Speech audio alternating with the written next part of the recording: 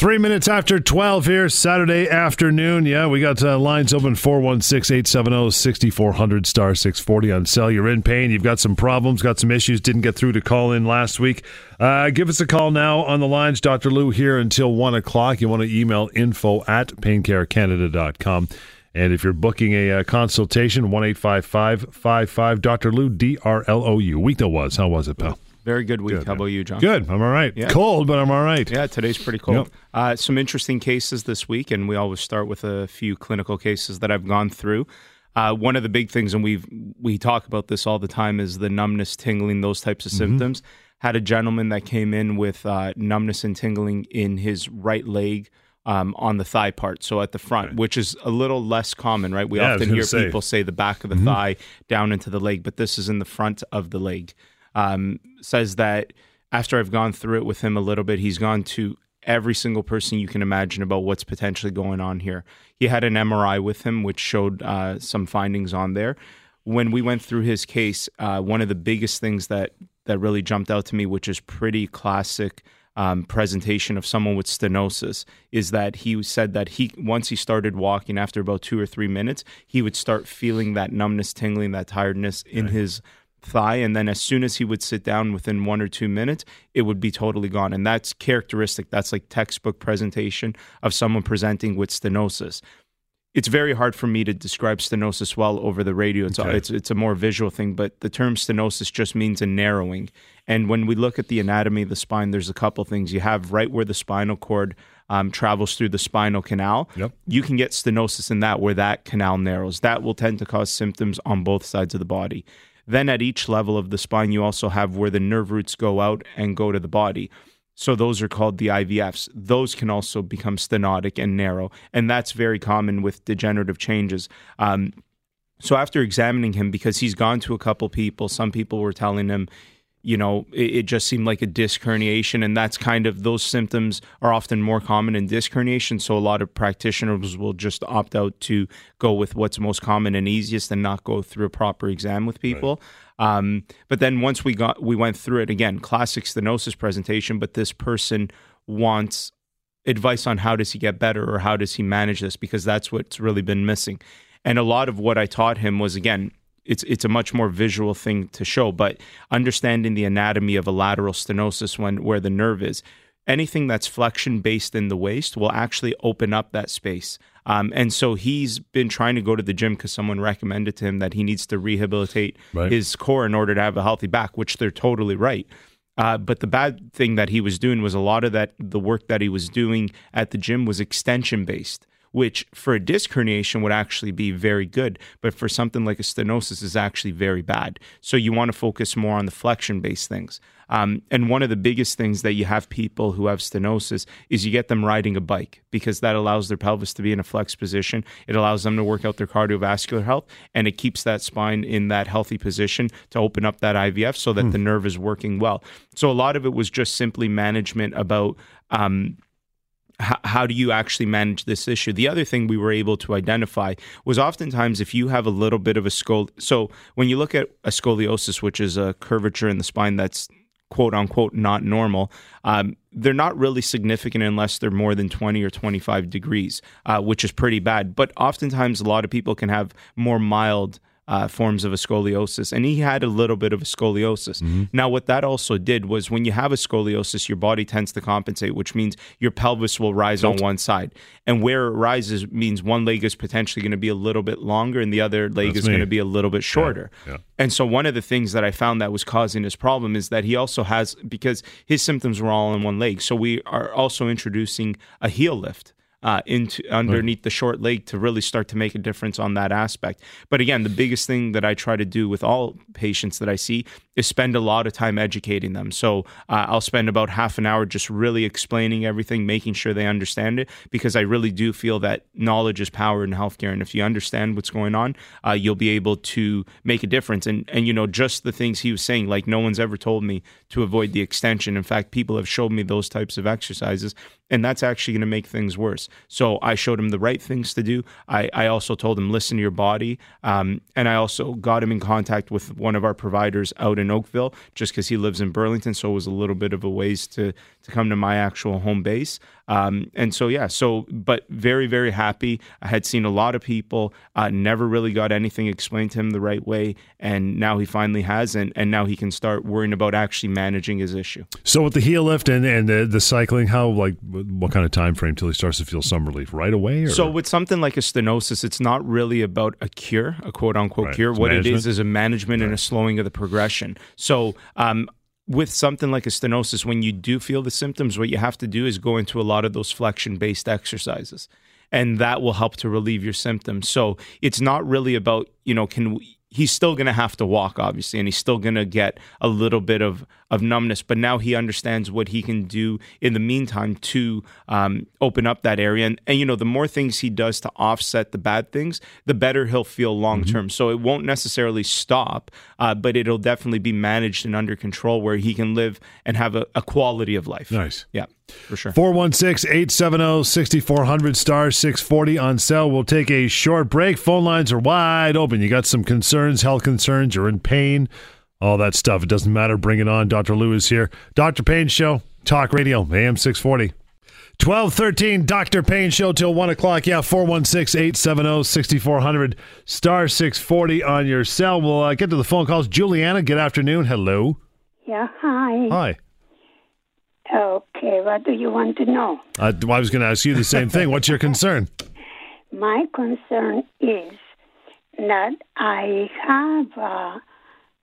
had back problem for many years, but it didn't bother me till about 10 years ago. I had open heart surgery. I have a sternum removed, and I just cannot cope. My back left side starts from the neck all the way down to mid body, right, waist, and I know I have sciatica, but there's nothing to compare. And I went to many doctors. I went to a polyclinic. They told me that they can help me, but since I'm on the Coumadin, they cannot do anything for me because I might bleed internally, and that's it. Okay, so let me ask you something, Juliana. So you had open heart surgery. How old are you? I'm going to be 79 in a month. Okay, and are you overweight at all? No. No, okay. Yeah, I mean, anytime after surgery, the one thing about any type of surgery is when you go in and you start moving things, the body obviously has all those things there for a reason. And as you start removing them, it could potentially create pain syndromes and things going on. Oftentimes, though, the problems tend to heal. And one of the things that I talk about a lot is the actual way that you think affects your pain levels, right? So if you're more of a negative thinker and things always seem wrong, then your pain is always going to be amplified. So in situations such as yours, where someone has had, some type of severe surgery and that's led to some type of pain, oftentimes there's no physical cure for that, but there is a way to manage it through cognitive behavior therapy. So where you actually start to change your beliefs about the way you feel about your pain, you start to become more of a positive outlook versus a negative outlook. And those things can help your pain levels very, very much. Doctor. Yes. That's my thing. I am always positive. I go to hospital quite often, and they say, how can you be so damn cheerful, so positive, when you're in such a pain? Yeah. So now it's important to understand that there is a difference between being positive about everything else and being negative about your pain levels, right? So the way that you think about your pain levels, just the very fact that you're always thinking about pain means that your pain is going to be amplified. That's what I'm trying to talk about. That's where I often will tell people this in my office, that they need some type of cognitive behavior therapy to change the way they think about it. And they think it's something that they can do on their own. It's not that simple. You do need a trained professional, a psychologist, a social worker, someone trained in cognitive behavior therapy for pain management that really focuses on the beliefs and your attitudes around the pain specifically, not about everything, because there's plenty of people that are positive in life about one thing, but think about something else a totally wrong way. And so it's more about the thinking related to your pain levels. And that's more important. But if you're interested, give us a call after the show. I can help set you up with someone who might be able to help you with those types of things. We can also go through your case a little bit more, because it obviously sounds complicated and probably requires... Yeah, and it requires a little bit more time on my end for sure. Juliana, that number, if you need, 1-855-55 Dr. Lou, DRLOU, 1-855-55 Dr. Lou. We got Christina. Hi, Christina. Good morning, or good afternoon. Anyway, how are you? All right, I guess, under the circumstances. Okay, what's going on with you? I've now been off work for 5 years. I had some previous injuries. I had scoliosis that was diagnosed young. It was pretty much gone by university. I had 2 ACL reconstructions due to soccer. And then I was in a car accident in 2010. After the car accident, I started getting extreme pain in my neck, between my shoulder blades, in the front near the clavicle. And right now, after a lot of treatment, I've done, I do nerve blocks every 2 weeks. Tried to see chiropractors, physiotherapists. I'm constantly getting the weak arm, arm turning blue or gray, losing strength anytime I use my upper body. I have a new family doctor because the old one retired, and he keeps telling me that I have migraines. Okay. And that's what the cause is. But the pain originates in my neck and shoulder and clavicle area. Okay. So I sort of thought that I had thoracic outlet syndrome, and a couple of physiotherapists had suggested that. I haven't had an official diagnosis, but any of the exercises that I'm doing, like with resistance bands and stuff, tend to make it worse. Right. So I'm just wondering if I'm one of those cases where it's a matter of it is thoracic outlet and it's got to be surgically dealt with. Like, I don't have an additional rib or anything. But. Right. So yeah, let's start with, again, thoracic outlet syndrome is more of a clinical sign than it is a diagnosis. And what I mean by that, but our other listeners probably aren't aware, thoracic outlet syndrome is that a lot of the nerves that come out of your neck go into your upper limb. And you can have different things impinging on those nerves, causing symptoms in the arm, which we term as a thoracic outlet syndrome. Now, you can have things such as you just mentioned, Christina, like a cervical rib, an extra rib that might be putting pressure on those nerves.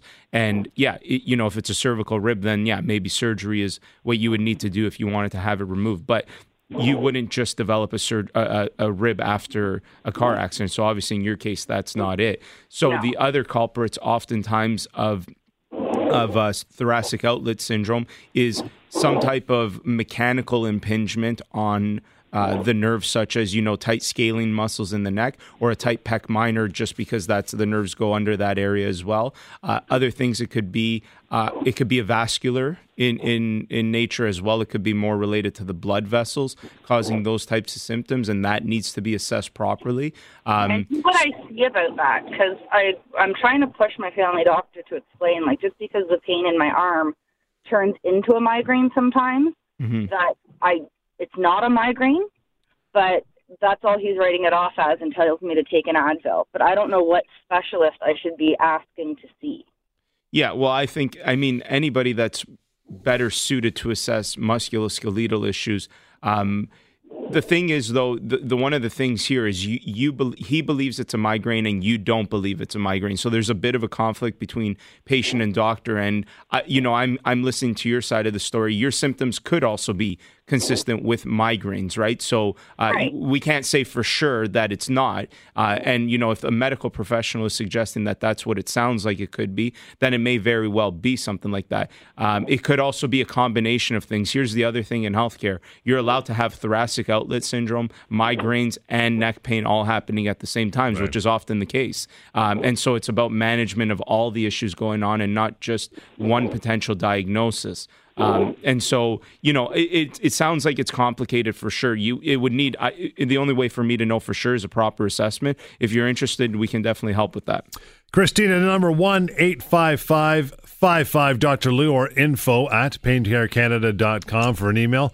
More of your phone calls coming up here on the station. Want to call us through 870-6400 *640 on cell. Dr. Payne Show, Talk Radio, AM 640. 1225, Dr. Payne Show, 416-870-6400 *640. Pardon me, on cell. John, good afternoon.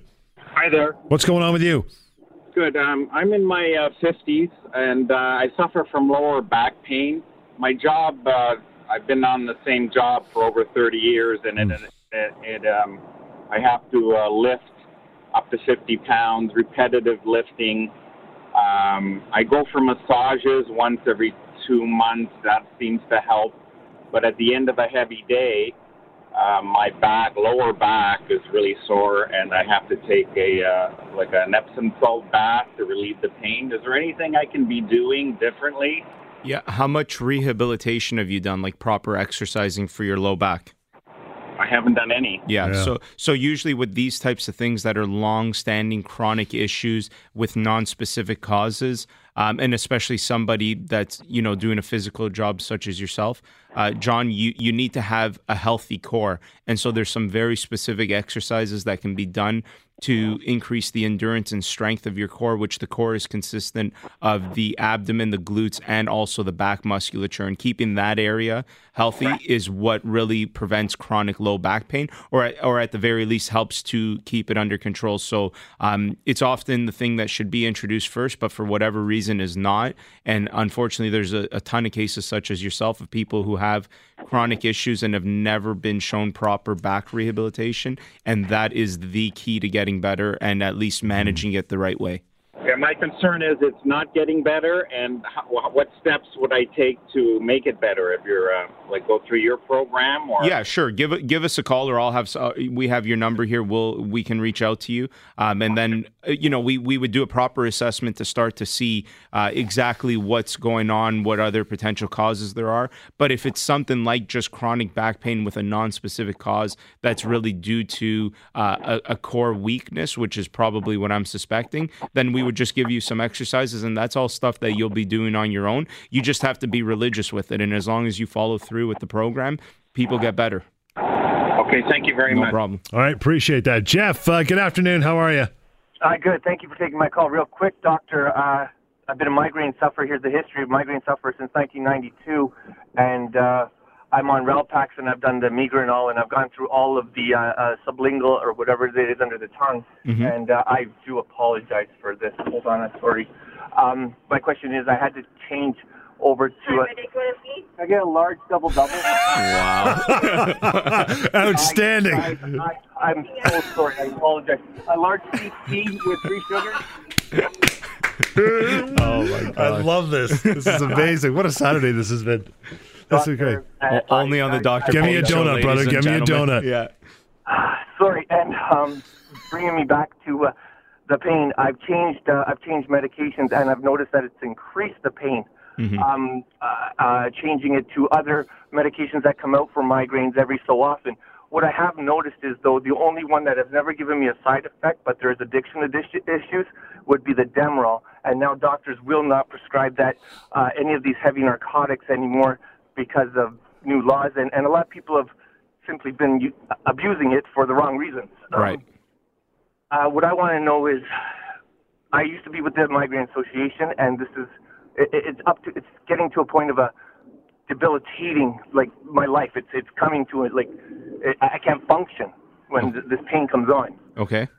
So it's changing from the meds. Could that be it, or should I be just staying straight on something that's been working and deal with the addiction issues after? Right. So any very specific question like that that's specific to your case is obviously hard for me to answer properly, just because obviously I have not assessed you. Could pain meds or switching them be a culprit of pain? Yes, potentially.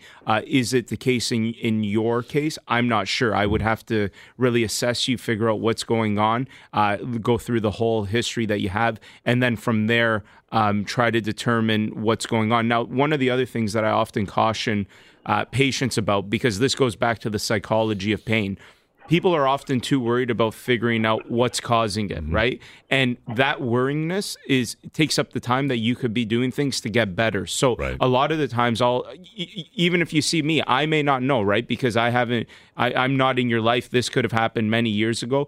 What we try to figure out is this something that's life-threatening, because if that is, then obviously that has to be dealt with. But if it's benign and from a management standpoint, at a certain point, I'll just tell people, don't worry about like exactly when it started, why it would have started. Let's just worry about dealing with it, because that's the only reality that we know. And everything else is just going to be a hypothesis and a guess, and it will take up valuable time and energy from doing the right things to get it beter. So if you're interested, Jeff, give us a call. We can set up an assessment. Thank you so much. And I like my coffee black if you're coming back. 416-870-6400 star 640 on cell. I see it, Deanie. Hang on, we'll get to your call. And if you're planning to call through, we got some open lines. Give us a call right up till 1 o'clock here. The Dr. Payne Show, Talk Radio, AM 640. It is 12:32. The Dr. Payne Show continues here. Yeah, give us a call up till 1 o'clock. You have some issues, some questions. Dr. Lou will take them on. Deanie, hello. How are you? Hi, how are you? Okay. Morning. What's your concern? Well, I know there's no magic pills, but I'm kind of looking for a quick fix. Nah, it's going to be tough. I know there's no quick fixes. No such thing in life and in healthcare. Oh, man. Yeah. But anyway, I have a terrible pain in the vaginal area. I went to a gynecologist. Big mistake. And he put me on Clobetazol. Okay. Got it? Mm-hmm. And he also put me on Xylocaine, which was supposed to be numbing, but it wasn't numbing. It was very painful. Now, it was supposed to be applied locally. I'm not used to locally.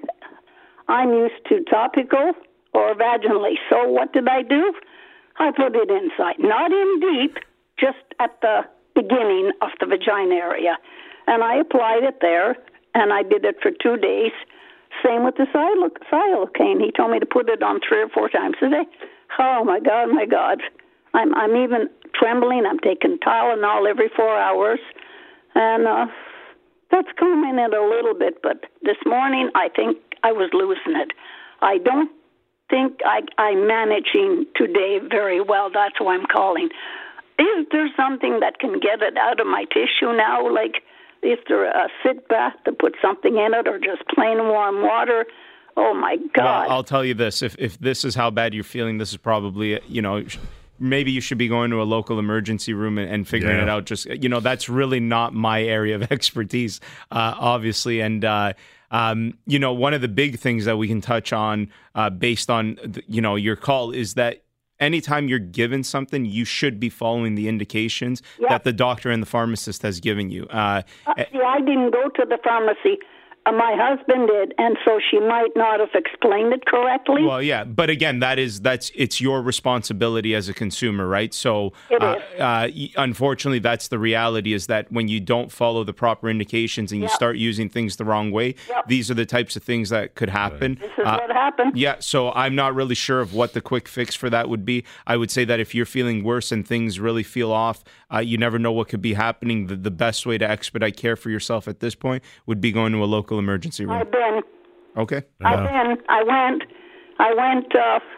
and there was the gynecologist was on call. He came in. He says, "What can we do for you?" I says, "I have terrible pain down here." Well, let's have a look. Oh, you look like you got a yeast infection.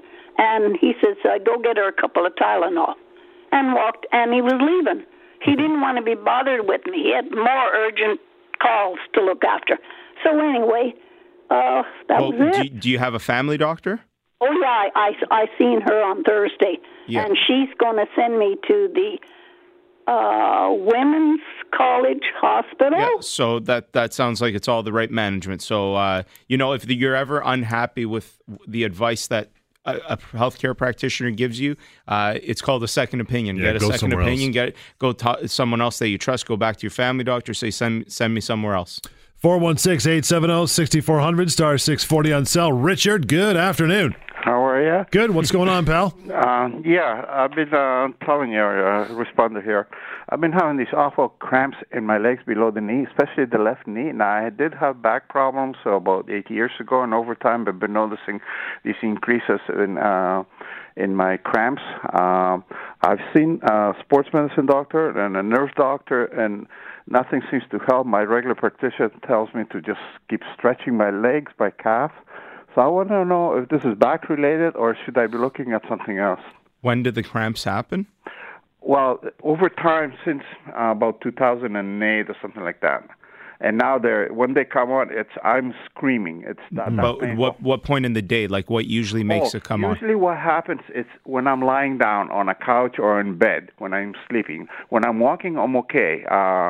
Nothing happens when I have a good walk or even short walks. So the only thing that I can say is, again, in the absence of me assessing you, it's hard for me to say for sure. But what I can tell you, when you look at cramping in the legs, you can look at things like it could be a deficiency in some type of a mineral, right? I've been tested for all that. They don't find anything. So. Yeah, the other thing it could be is neurological. And by neurological, I mean everything that affects the nerve, meaning could be at the spine level, could be at the spinal cord level, could also be at the brain level. The other thing to also consider is vascular issues.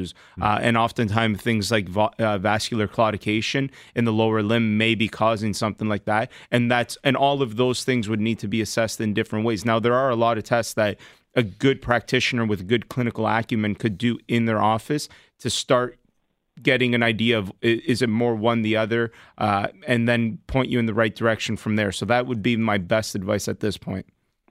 To see a regular practitioner? A practitioner who's confident in their physical assessment testing, because there are some tests that you can do to differentiate between neurological versus vascular things. Where do you live? In North York. North York.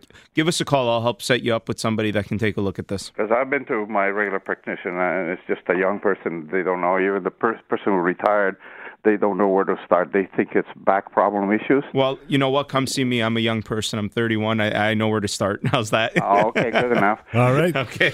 We'll take a short break. Thank you, Richard. If you're calling through, give us a couple minutes. We'll be back with you. 416-870-6400, star 640 on cell. The Dr. Payne Show continues. Talk Radio, AM 640. It is 12:42. The Dr. Payne Show. Churnham and Burnham. Got phone calls coming through. You got lots of time. 416-870-6400, star 640 on your cell. Ginny, good afternoon. Hi. Hi. Thanks for taking my call. No problem. I'm calling because I've got the same problem that my mom has. I've had it for probably 10 years. She's had it for 30 plus years, but I'm calling on her behalf. Okay. It's in the upper right shoulder blade. She's tried a slew of medications, acupuncture, medical marijuana, chiropractors, massage therapists, anything under the sun, nerve blockers. Nothing has happened. So I'm calling to see if maybe there's something that she can do and something that I can start to do to avoid the pain. Right. She's off work for it. It's desperate. So what is it exactly? So it is a sharp burning pain in the upper right shoulder blade, kind of like right just under the shoulder blade. It's hard to describe. Okay. Yeah. It's especially aggravated mostly for her when she either drives, she tries to cook, to do dishes, to basically do anything. So let me ask you something. Has most of the treatment that both you and your mom have had for this stuff been focused around that specific area? They've tried everything. So the nerve blockers were exactly right in the pinpoint spot of the problem.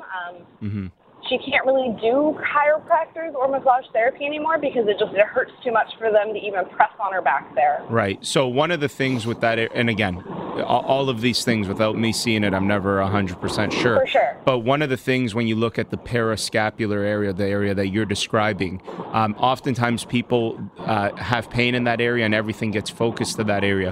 One thing that's often missed is there's a nerve that comes from the neck called the long thoracic nerve that goes down to that area. And oftentimes if you have something like a disc herniation or a slight bulge that puts pressure on that nerve with certain movements, it can create the sensation in that area, and oftentimes people don't really have neck pain, and so all of the treatment intervention seems to be focused towards that area of the symptom, but not taking into consideration where the etiology, which means where it may be arising, and treating that more distant area, such as the neck. That's a possibility. It may not be that. One of the other things, similar to the last or a few callers ago, that's often missed in a lot of these chronic issues is proper rehabilitation and healthy diet, and those things that are the active components. So a lot of times people are relying on the passive therapies. What can someone do for me? What are pills? Yeah. What therapy, et cetera, et cetera. But oftentimes the most important thing with these types of situations is doing proper rehabilitation and getting that body healthy. And that can take a long time, but it is the most effective. So I agree with that, because I've been going to the gym and I find it helps my problem. Exactly. Yeah. She's so far gone that she can't really do these small movements without severe pain. Yeah. Well, the thing about proper, when you talk about rehabilitation isn't, the standard stuff you would see in the gym. We will take any individual and work within their limitations for them to do the exercises. So I never look at a person and say that they're too far gone to be doing active exercises. We would just modify it so that it's something that she could deal with within her level of limitation that she currently has. Okay, awesome. Thank you very much. No problem. Take care. All right, thank you. Again, 1-855-55 Dr. Lou is the number. Jones, hello there. Hey, Jones. Listen, I've got a problem, and I'm sure I'm in my 50s. Many other guys probably have it. And I notice because I'm getting my penis is getting more and more dry as I get older. So I put on some baby oil and mineral oil, and it goes away. But I notice red patches on the top of the skin when you pull back, and it's. I stopped using more iron and that sort of thing. It can get very tender. No matter what, if I lubricate it nicely, I notice it still gets dry, but it's getting better. But the red patches and the tenderness at the top, and around the skin that covers it can get tender. Is there an ointment or something I can use to take this away, or is there a condition you think is it cancerous or something? Well, I mean, again, without me seeing anything, I'm never 100% sure. What I could tell you is that, have you been checked out at all by anybody for this? No, I haven't gone to my doctor recently. Yeah, so this is something you should get checked. It could be something like precancerous, could be some type of an STD. It could be something, the type of detergent that you're using in your clothing. Yeah. It could be some type of thing that you're doing in your life, like if you just started recently running or something causing chafe. I'm not sure. There's a whole host of things that it could be. I would say that if you haven't had this looked at, you'd want to first and foremost start to rule out the very more severe things and serious things, such as an STD or some type of a precancerous lesion or something. What is an STD? Sexually transmitted disease, I guess. Correct. Yeah. Okay. Yeah. Okay. Yeah. Yeah. Okay. Yeah. And many of these things may be curable at an early stage. It's just a matter of checking it out. And yeah, it's and a lot of times people will say, "Oh no, it can't be an STD," but a lot of STDs can lay dormant in the body for long periods of time before they render symptoms. So it could be something like that. So I would definitely say that you should be getting that checked out and having all those options looked at by some type of a professional. Okay, thank you so much. No problem. Thanks, Jones. Appreciate that. So we'll take a short break. 416-870-6400. Star 640 on cell. We got open lines. Bring them on. You have questions to be answered and asked until 1 o'clock. Dr. Payne Show right here, Talk Radio, AM 640. 12:52. You got a few minutes still. Want to call in? 416-870-6400. Star 640 on cell. This hour is flying by. Before all our string of phone calls, what were we talking about? Yeah, shingles. We were talking about. Yes. Yeah, I was gonna mention a clinical case that I had because I thought it was very interesting. But we had some calls coming in. I had a gentleman come in who's about late 60s, had shingles in 2009. Now, what can happen after you have shingles is you can develop something called post-herpetic neuralgia, which is just essentially pain in the distribution of the shingles that's long-lasting. This patient also has Parkinson's, so it's compounded. Anytime you have more than one health concern going on, your prognosis goes down. It's just the reality of everything. But what I really found most I'll say interesting, but really I mean concerning about this case is that since 2009, this gentleman has been seen by dozens of different healthcare professionals. He's in fact even gone to some of the best pain clinics that we have here in the city.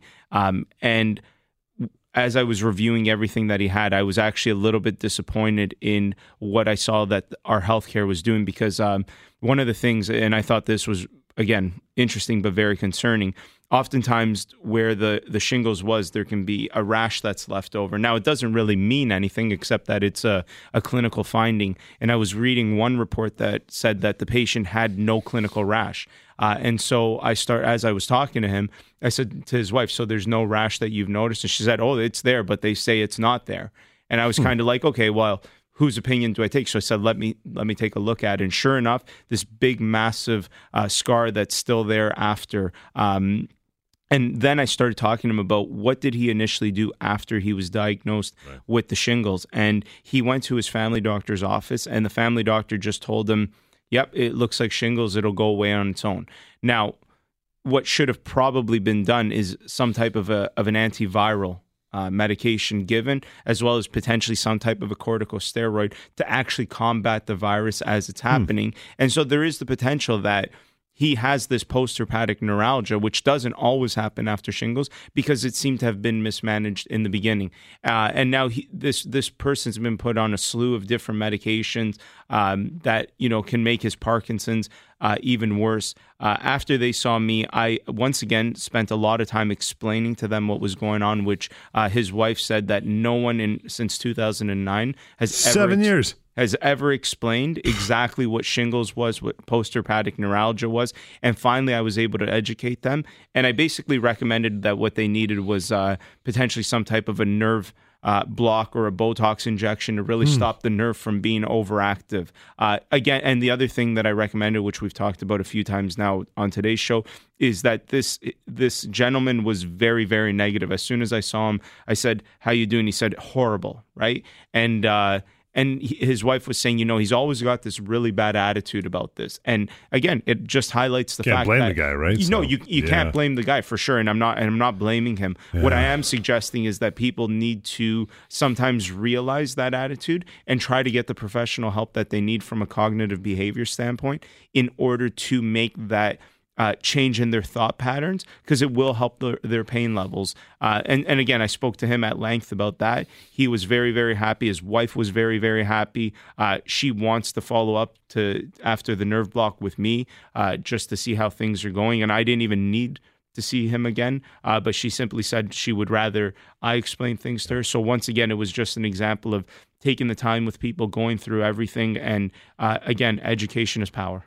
You should, I guess they should know as well that CBT, the cognitive behavioral therapy, I mean, that's work on both sides. A good clinician's great at doing it, but you have to put in 100%. The effort, because I've been through it. You have to. Most of the rehabilitation in healthcare is really two-sided, right? Mm-hmm. We've now had a couple callers today where they did a lot of the passive treatment, and I get a lot of people that say, "No, I've had physio, I've had massage, I've had acupuncture, I've had a chiropractor work on me, I'd have an osteopath, et cetera, et cetera. Have you done any exercises?" No.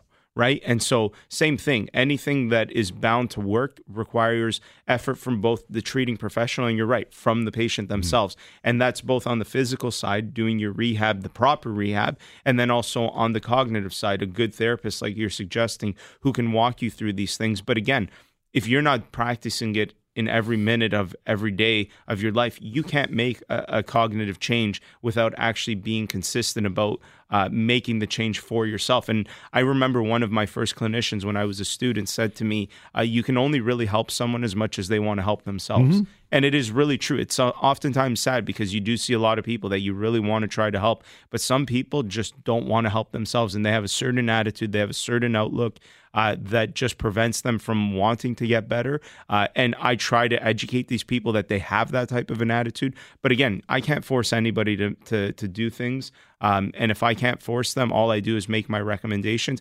But one of the things that I find is people who are coming to me want to make a difference in their lives. And that's step one. Huge difference. And if you're calling me and if you're calling to come see me, that clearly means you want to make a change. And wanting to make that change is the first step in getting better, or potentially getting better, or at the very least managing what you have going on. I hear it all the time. People that are coming in, I'm too far gone. There's nothing that can help me. It's not true. There's lots that can still be done. There's never a shortage of techniques, new things that are coming out. And again, that doesn't need to just be in the form of a pill. People forget that a lot of the breakthrough stuff going on in healthcare actually is more based around physical medicine and the interventions that you can do with different types of therapy. So give me a call if anyone's listening. You have pain, you need to get it solved. We can at least try to figure it out and point you in the right direction. Been a jam full hour. The number 1-855-55 Lou, DRLOU, 1-855-55 Dr. Lou, or info@paincarecanada.com. Till next time, next weekend, the Dr. Payne Show, Talk Radio, AM 640.